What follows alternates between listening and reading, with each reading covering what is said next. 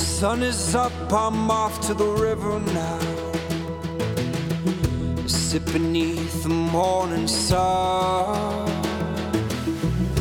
Gone away, washed away, I watch the clouds roll by. And there I sit, I close my eyes, thinking, oh. Welcome, friends. This is A Better World podcast.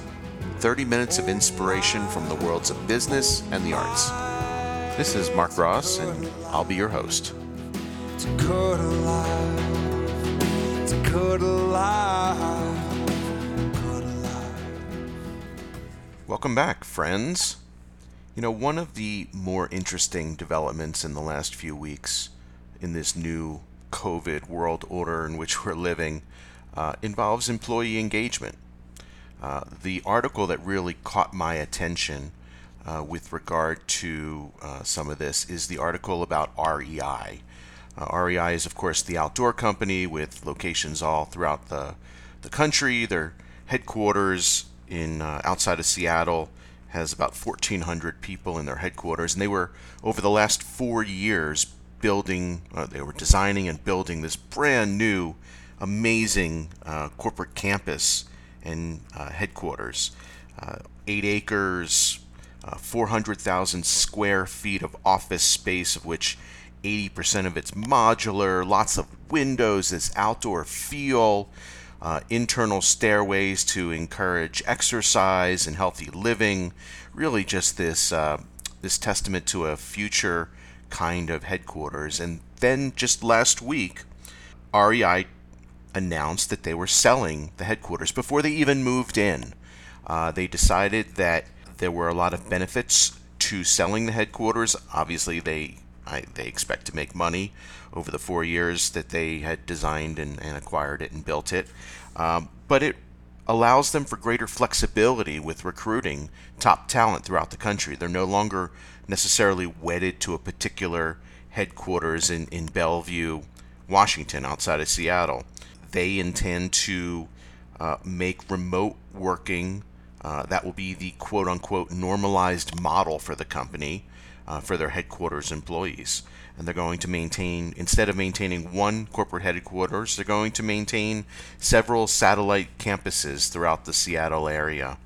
And I suspect they will be able to hire top talent from around the country that aren't necessarily wedded to the particular headquarters and the Seattle marketplace, which is great. They're also, as a side benefit, reducing their entire carbon footprint, because you're not going to have employees driving to the headquarters all the time or visiting the headquarters, and may be able to visit locations that are much closer, if at all, that they need to visit a headquarters frequently, if at all. So this is kind of what we're looking at. And they're not the only company that's made some serious decisions about headquarters and bringing their employees into work. We already know that Facebook, Twitter, Slack, Google, Amazon have all made very similar pronouncements. They haven't, none of them have decided to sell their headquarters, but they've all made it quite known that they're not going to expect their employees coming back to a headquarters type of environment until at least 2021, if at all. And obviously, as things develop through this whole COVID cycle, we may see more companies follow REI. The flip side to this, of course, is if you don't have employees getting together on a regular basis in a headquarters, is how do you engage your employees without this FaceTime? We've started to see companies using technology much more. In my last position, I was frankly managing a team in Arizona while I lived in Colorado for a year. I was using Zoom before most of America knew what Zoom was, which added a lot of opportunity to engage my employees face to face without being in the same room or even in the same state. But the challenge becomes, how do you engage employees in, say, volunteerism and team building and philanthropy? There are a couple companies that have come up with some solutions that I've been reading about. Give to Get organization that works with a lot of large companies like Coke and Diageo and eBay and Liberty Global, and also with large nonprofits, Feeding America and the Boys and Girls Clubs of America. They have been developing some turnkey programming that allows for at-home volunteering for employees, where they're sent a box of materials and to help out with everything from homelessness to healthcare workers and first responders to seniors to ex-offenders, disaster relief and mental health initiatives, and even racial justice initiatives where they send you a box of materials. The employee does. Obviously the employer pays for the box of materials, including shipping. And then there's onboarding sessions with the volunteers in a virtual video conference type situation, and then there's video conferencing sessions to build a shared experience remotely. It's not as good as being in the same room or going and working in a soup kitchen or building a house for Habitat for Humanity, but this is the world in which we're operating in now. And frankly, even when we return post-COVID, I think this provides another tool in the toolbox to allow for engagement of employees, especially if we start to move into a virtual office situation for some of the larger companies. Another company that's doing something similar is Project Helping, which does it from a nonprofit side, but they also have boxes for at-home volunteering. They have a box called a Kind Box, KYND, for their Kind Hub division of Project Helping. And some of these boxes deal with mental health kits. So they have projects that an employee can undertake to maintain their personal sanity and mental health during this very trying time where we can't get together with our fellow employees in person and engage one another. So anyway, all of this I find incredibly fascinating. We already know that COVID-19 is probably going to be the most disruptive event of our entire life. It's going to disrupt lots of systems, and we're already seeing it in the real estate market. And as a result, we're starting to see it as well in the employee engagement department. If any of you are working on ways to engage your employees during this time when you can't do it in person, I would love to hear from you and hear about other creative ways that companies are engaging employees. Please just drop me an email at mark@needleconsultants.com.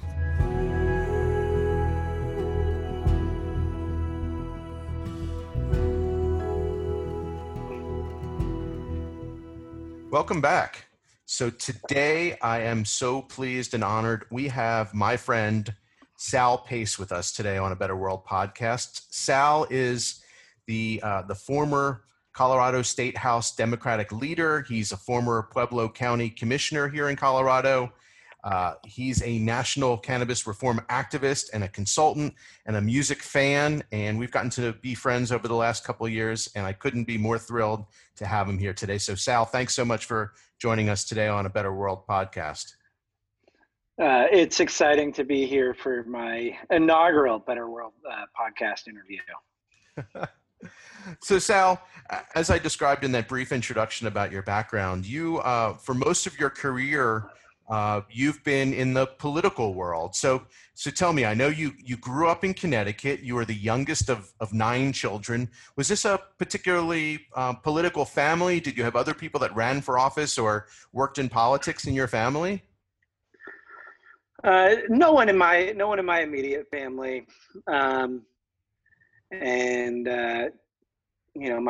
dad, he was a auto mechanic, and my mom, she owned a toy store, and most of my brothers are auto mechanics.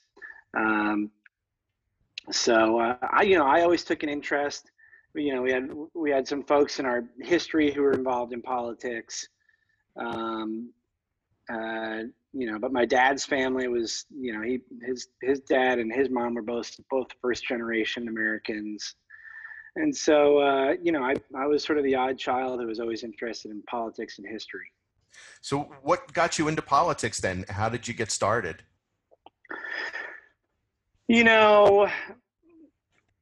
As I mentioned earlier, I've always had an interest in it. So when I was a little kid, I used to show up to the town council meetings in Essex, Connecticut they're called selectmen meetings. It's like New England puritanical style government, and almost direct democracy. When I'd show up and opine my opinion as an 8-year-old or whatever. But when I got to college at Fort Lewis College, there were just a handful of circumstances that really sent me on this trajectory. I was involved with student government, and some of the people I battled in student government are pretty successful operators now in the political world. Max Zimmerman ended up being Tom Tancredo's chief of staff, and Heidi Van Huysen, I can never remember her married name. She's now the head of government affairs for Children's Hospital. So these were the people we were battling. But it was one guy, Mike Stratton, who was on the State Board of Agriculture, and he's a longtime political operative in the state. And State Board of Agriculture oversaw Fort Lewis College, and I was in student government. And he sort of he gave me a bunch of early opportunities. He was Gary Hart's campaign manager, among many others. And I got involved in political campaigns in southwestern Colorado, and eventually found my way to working for John Salazar. And the early Salazar years, I was his aide at the state capitol, but I managed one of his congressional races. I was his district director. And that, when he got elected, for your listeners, he served 3 terms in the U.S. House. And that just opened up a whole bunch of opportunities for me that I never would have expected when I was playing ultimate frisbee at Fort Lewis College, a few years earlier. And then, of course, the opportunity came where there was an open seat down in southwestern Colorado in the Pueblo area in the state house, and you went for it, right? Yeah, actually, my first election for state house, I ran against the Pueblo County Democratic chairman, and in the Democratic primary. Really nice guy, and he had strong bona fides, but we bested him and ended up in the legislature, and it was really interesting going to the state house and to the legislature as a state representative when, like 5 years earlier, I was working there as an aide, and just being able to view it from both sides, I think really got me a leg up when I got there. Yeah, well, you ascended in the state legislature rather quickly to become the speaker for the Democratic Party, the main Democratic Party leader. How did that come about so quickly in your career? Well, I think certainly my time, knowing the Capitol and knowing the players was certainly helpful before I arrived there. I also had a philosophy of being a team player when I was in the Capitol, and that wasn't only with Democrats. Sometimes that was with Republicans, where and team, I'm using sort of the broad term, but if someone was working hard on a piece of legislation, it may have not been my bill, and they were struggling with some of the issues or policies or politics, I always sort of made it my objective to, especially if they were good folks who had good intentions, to try to help them out. And having just been around as a congressional staffer and previously as an aide at the Capitol, sometimes I had some knowledge that could be helpful for folks, and that played into it. And then, and truth be told, there was a bit of a fight in the caucus about education reform, and when I ran for the Democratic leader spot, I was on the side of the majority of the caucus on that issue. At a time when a lot of folks thought that all we needed to do was over-test students, and that was going to save education. I was pushing back and trying to view it a little more holistically. I mean, how do you test for arts and music and culture and everything else? The education is so much broader than just what a test score is. Sorry, I digress here, but that played a big role in sort of caucus politics as well. No, I mean, that's an important thing to talk about in this day and age as well, as people are debating what's the best way to teach children right now in COVID. It's certainly a recurring theme that comes up. Yeah, I'm trying to figure it out with my kids right now. Yeah, well, it's obviously shifting week to week here in Colorado, and by the time this airs, who knows, what it's going to look like.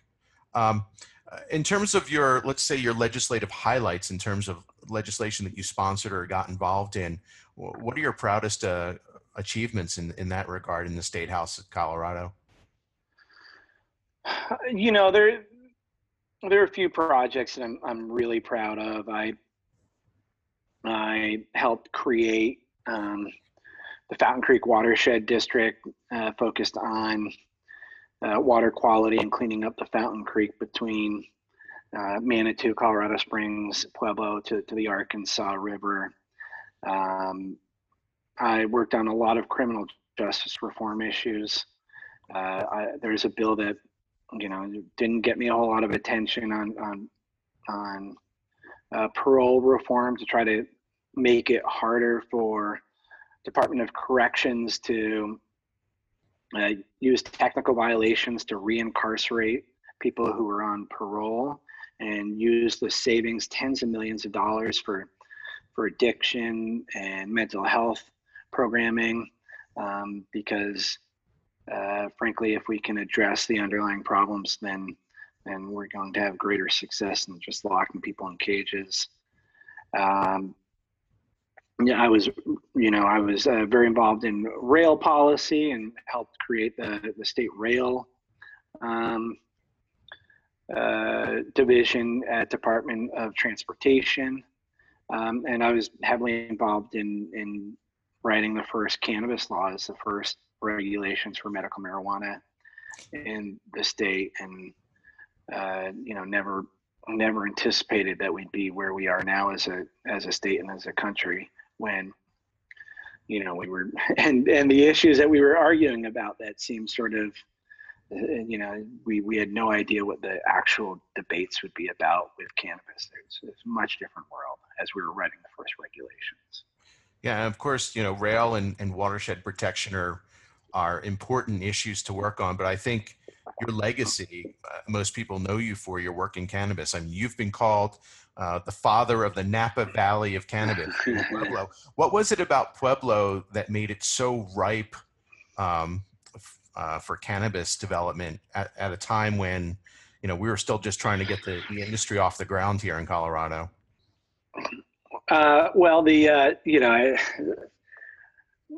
one of my friends in the industry in cannabis in Pueblo tells me that the best thing about the climate in Pueblo was the political climate.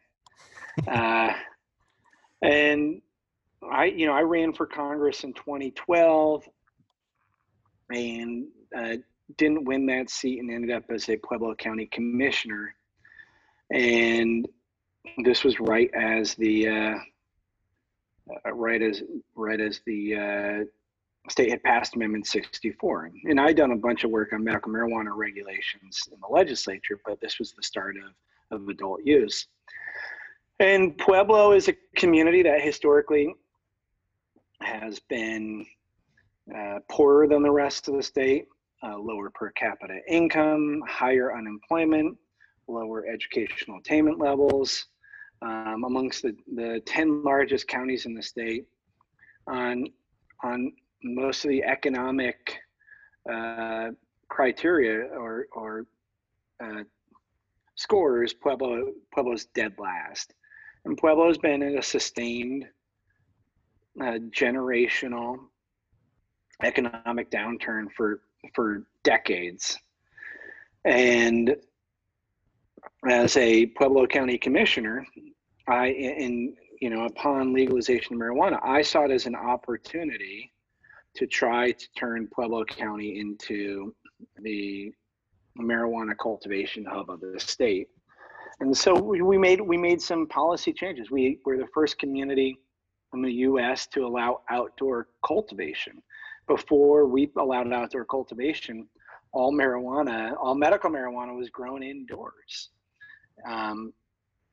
in Colorado. And we said, let's allow outdoor and greenhouse growing.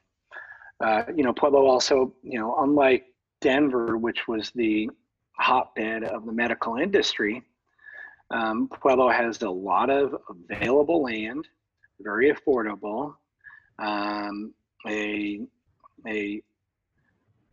underemployed workforce that's available to go out and work in the industry. And we were also allowing new licensees or new applicants to come into the industry. And it was a free market. We set up a free market system that allowed for, virtually anyone. And there's been some restrictions put in place, since I left office to really slow down the growth of the industry. But, if you had all the resources and you passed a background check and you had property and water, and you wanted to have a marijuana farm, Pueblo was one of the only communities in the whole country where you could go and do it. And so Pueblo became really the cultivation hub of Colorado. And there's something like 150 licensed cultivations in Pueblo right now. And we're only behind Denver as far as total production in the state. It's about a $250 million industry in Pueblo County right now per year. And, the numbers are staggering. It's greater than 10% of all the local tax revenue that's generated in Pueblo County. And over the last 10 years, it's been roughly 50% of all construction projects in Pueblo County are related to the cannabis industry. So we've had that economic impact in the community. And that was the intention when I got elected as county commissioner, and we decided, and I had the votes on the county commission. My colleague said, "Sal, why don't you write the regulations?" And they knew what my plan was generally, which was to drive economic development, and we've done that. And as a result, you also were able to give back as a county. I think you give back scholarships to anyone in the county going to a local college. And there's probably been other givebacks that I don't even know about, or development rec centers and things like that in Pueblo as a result of all this economic activity around cannabis. Yeah, the tax revenue is humongous for Pueblo County. And the college scholarship program, I started this in 2015. And it's taking 50% of all the cultivation tax revenue and putting it towards college scholarships. This year, the Board of County Commissioners have $2 million a year going towards college scholarships. And when you think about Pueblo being a majority Latino community, what we're really talking about is marijuana providing opportunity for social and economic opportunity, or for movement, amongst some of the populations that were treated the worst under the war on drugs, and we're providing an opportunity for social mobility or economic mobility. Yeah, and not only that, Pueblo County is now becoming a research hub also for the cannabis industry. Can you talk a little bit about how that came about in the Institute for Cannabis Research? Yeah, this really started, myself and Dr. Malik Hassan really took the lead here. And as a county commissioner, I spearheaded sending research dollars to CSU Pueblo. Dr. Hassan put in some private dollars. This was to research the efficacies of cannabis for medical and other opportunities. And then the two of us, we lobbied the legislature, and the person who really helped us out was Pat Stedman when he was on the Joint Budget Committee, a state senator. He saw our vision, and a few years ago he threw in some money. At the time, I think it was $900,000 towards the Institute of Cannabis Research at CSU Pueblo. And now we have a governing board that is full of very respected members of industry and research. Dr. Sue Sisley is on our board, and known from Sanjay Gupta's weed program, and researcher out of Arizona doing clinical studies of marijuana and PTSD. Dr. Hassan is on our board, of course, and John Lord from Live Well. It's a really visionary concept that the state is investing some of our marijuana tax resources into medical marijuana and marijuana research. And it's exciting that it's based out of Pueblo, and I'm glad to have been able to play a small part in getting it going. Yeah. So you left your the Pueblo County Commissioner position. I guess it's has it been a year, almost 2 years now? Has it been that long already? It's been almost 2 years, and yep, I'm no longer Pueblo County Commissioner. Yeah. So besides out there donating your time to organizations, wonderful organizations like Marijuana Policy Project and Head Counts Cannabis Voter Project, and of course chasing music around the country, what else have you been working on that's getting you excited these days? And has any of that been really touching on what really is the hot button issue right now across the country beyond cannabis, and that's social equity, social justice? And obviously we've been talking about this in cannabis now for some years, but it is the hot button issue in the United States right now. Yeah, so as you mentioned, I'm involved in cannabis reform, Head Count with you, with the Cannabis Voter Project, also Marijuana Policy Project, and I'm involved in a bunch of other cannabis reform activities, just because I find myself in the room a lot of the times, and I'm very involved in passenger rail policy in Colorado, and I've been getting pretty involved in social justice issues, and with George Floyd's murder and Elijah McClain's murder in Aurora, and just like so many other Americans, getting sick and tired of what this country, how this country has treated people of color for centuries without much improvement or change. It's sad, and I'm doing everything I can to take my white privilege, which was inherited to me upon white privilege, and trying to use that to try to affect change. So I've been going to a lot of protests and marches myself, and wearing masks and whatnot. I helped organize a boycott of Fiddler's Green after Greenwood Village decided that they would declare that all police brutality was acceptable in Greenwood Village. And I'm working with a number of legislators in Colorado, and talking with folks in Oregon and other places about just some reform concepts around social justice. And I had someone ask me who my client was, and I said, I don't have a client here, just something I'm working on. But looking at it, issues such as reparations and jail reform and correctional industries reform. There's just a whole host of issues that I think we need to look at, and I'm fortunate to have a lot of lawmakers numbers and relationships and friendships with lawmakers, and trying to use that to affect change in a positive way. Yeah. When looking at the cannabis industry, as I mentioned, this has been a hot button issue. Who's getting it right? What's the right mix in terms of a social equity program for the cannabis industry?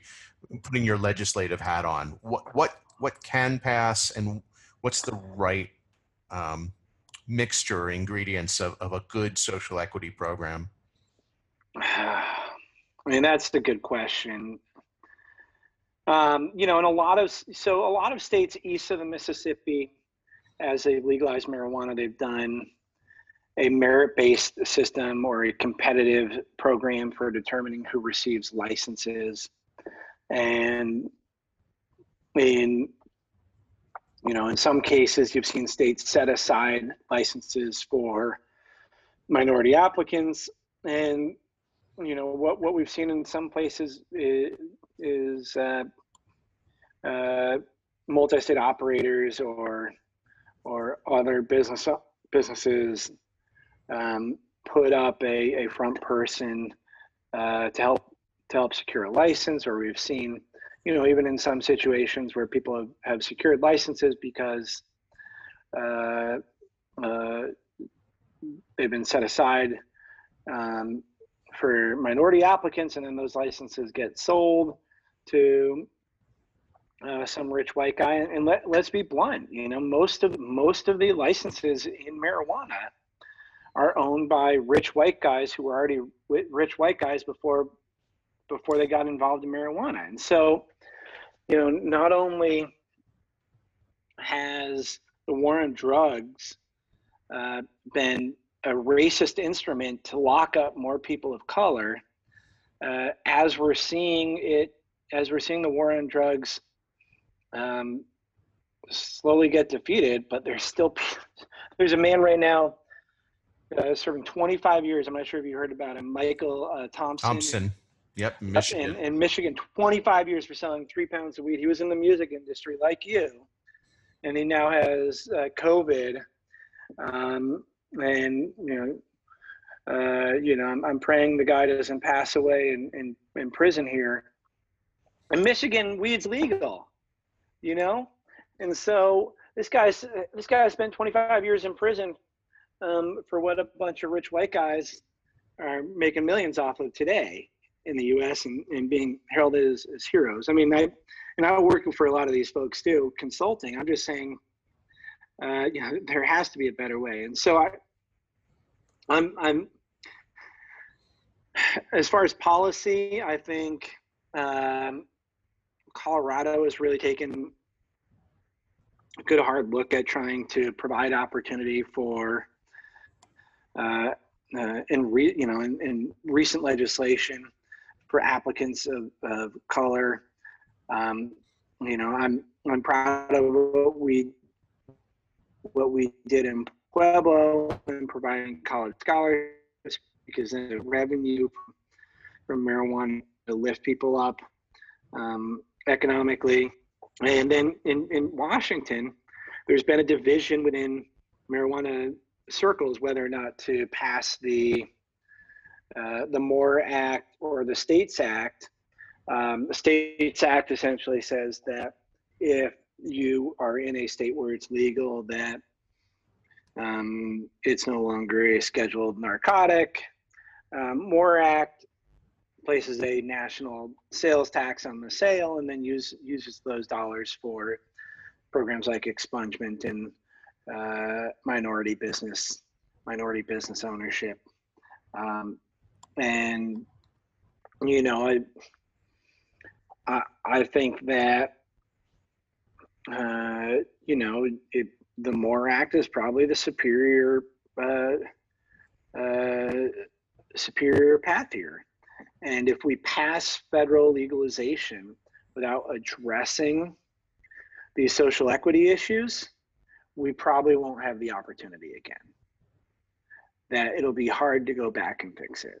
And so, I've been working really hard with Congressman Earl Blumenauer of Oregon. He's a good friend of mine, and co-chair of the Congressional Cannabis Caucus.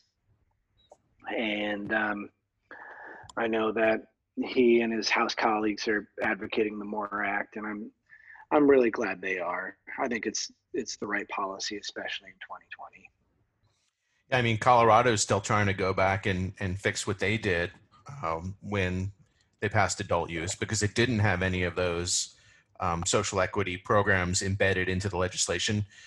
People were just trying to get, cannabis legalized for adult use here, and they weren't thinking at that point in the early stages of legalization, unfortunately. And you're right, it's hard to go back later. Well, Sal, thanks again so much for getting on A Better World podcast. I really appreciate it. And I look forward to the time when we can hang out again and get a beer and see some music together. So that sounds like a plan. I'd love to do that. Well, thanks again, Sal. Thanks, Mark. And that's this episode of A Better World. If you found this podcast to be helpful, useful, inspiring, please consider subscribing wherever podcasts are heard. You can find out more information about this particular episode as well as our other episodes on our website, www.abetterworldpodcast.net. From your comments and suggestions and feedback, you can send that all to Mark, M-A-R-C, at needleconsultants.com. I'm Mark Ross, and I look forward to joining you next time as we explore how we can all help to create a better world.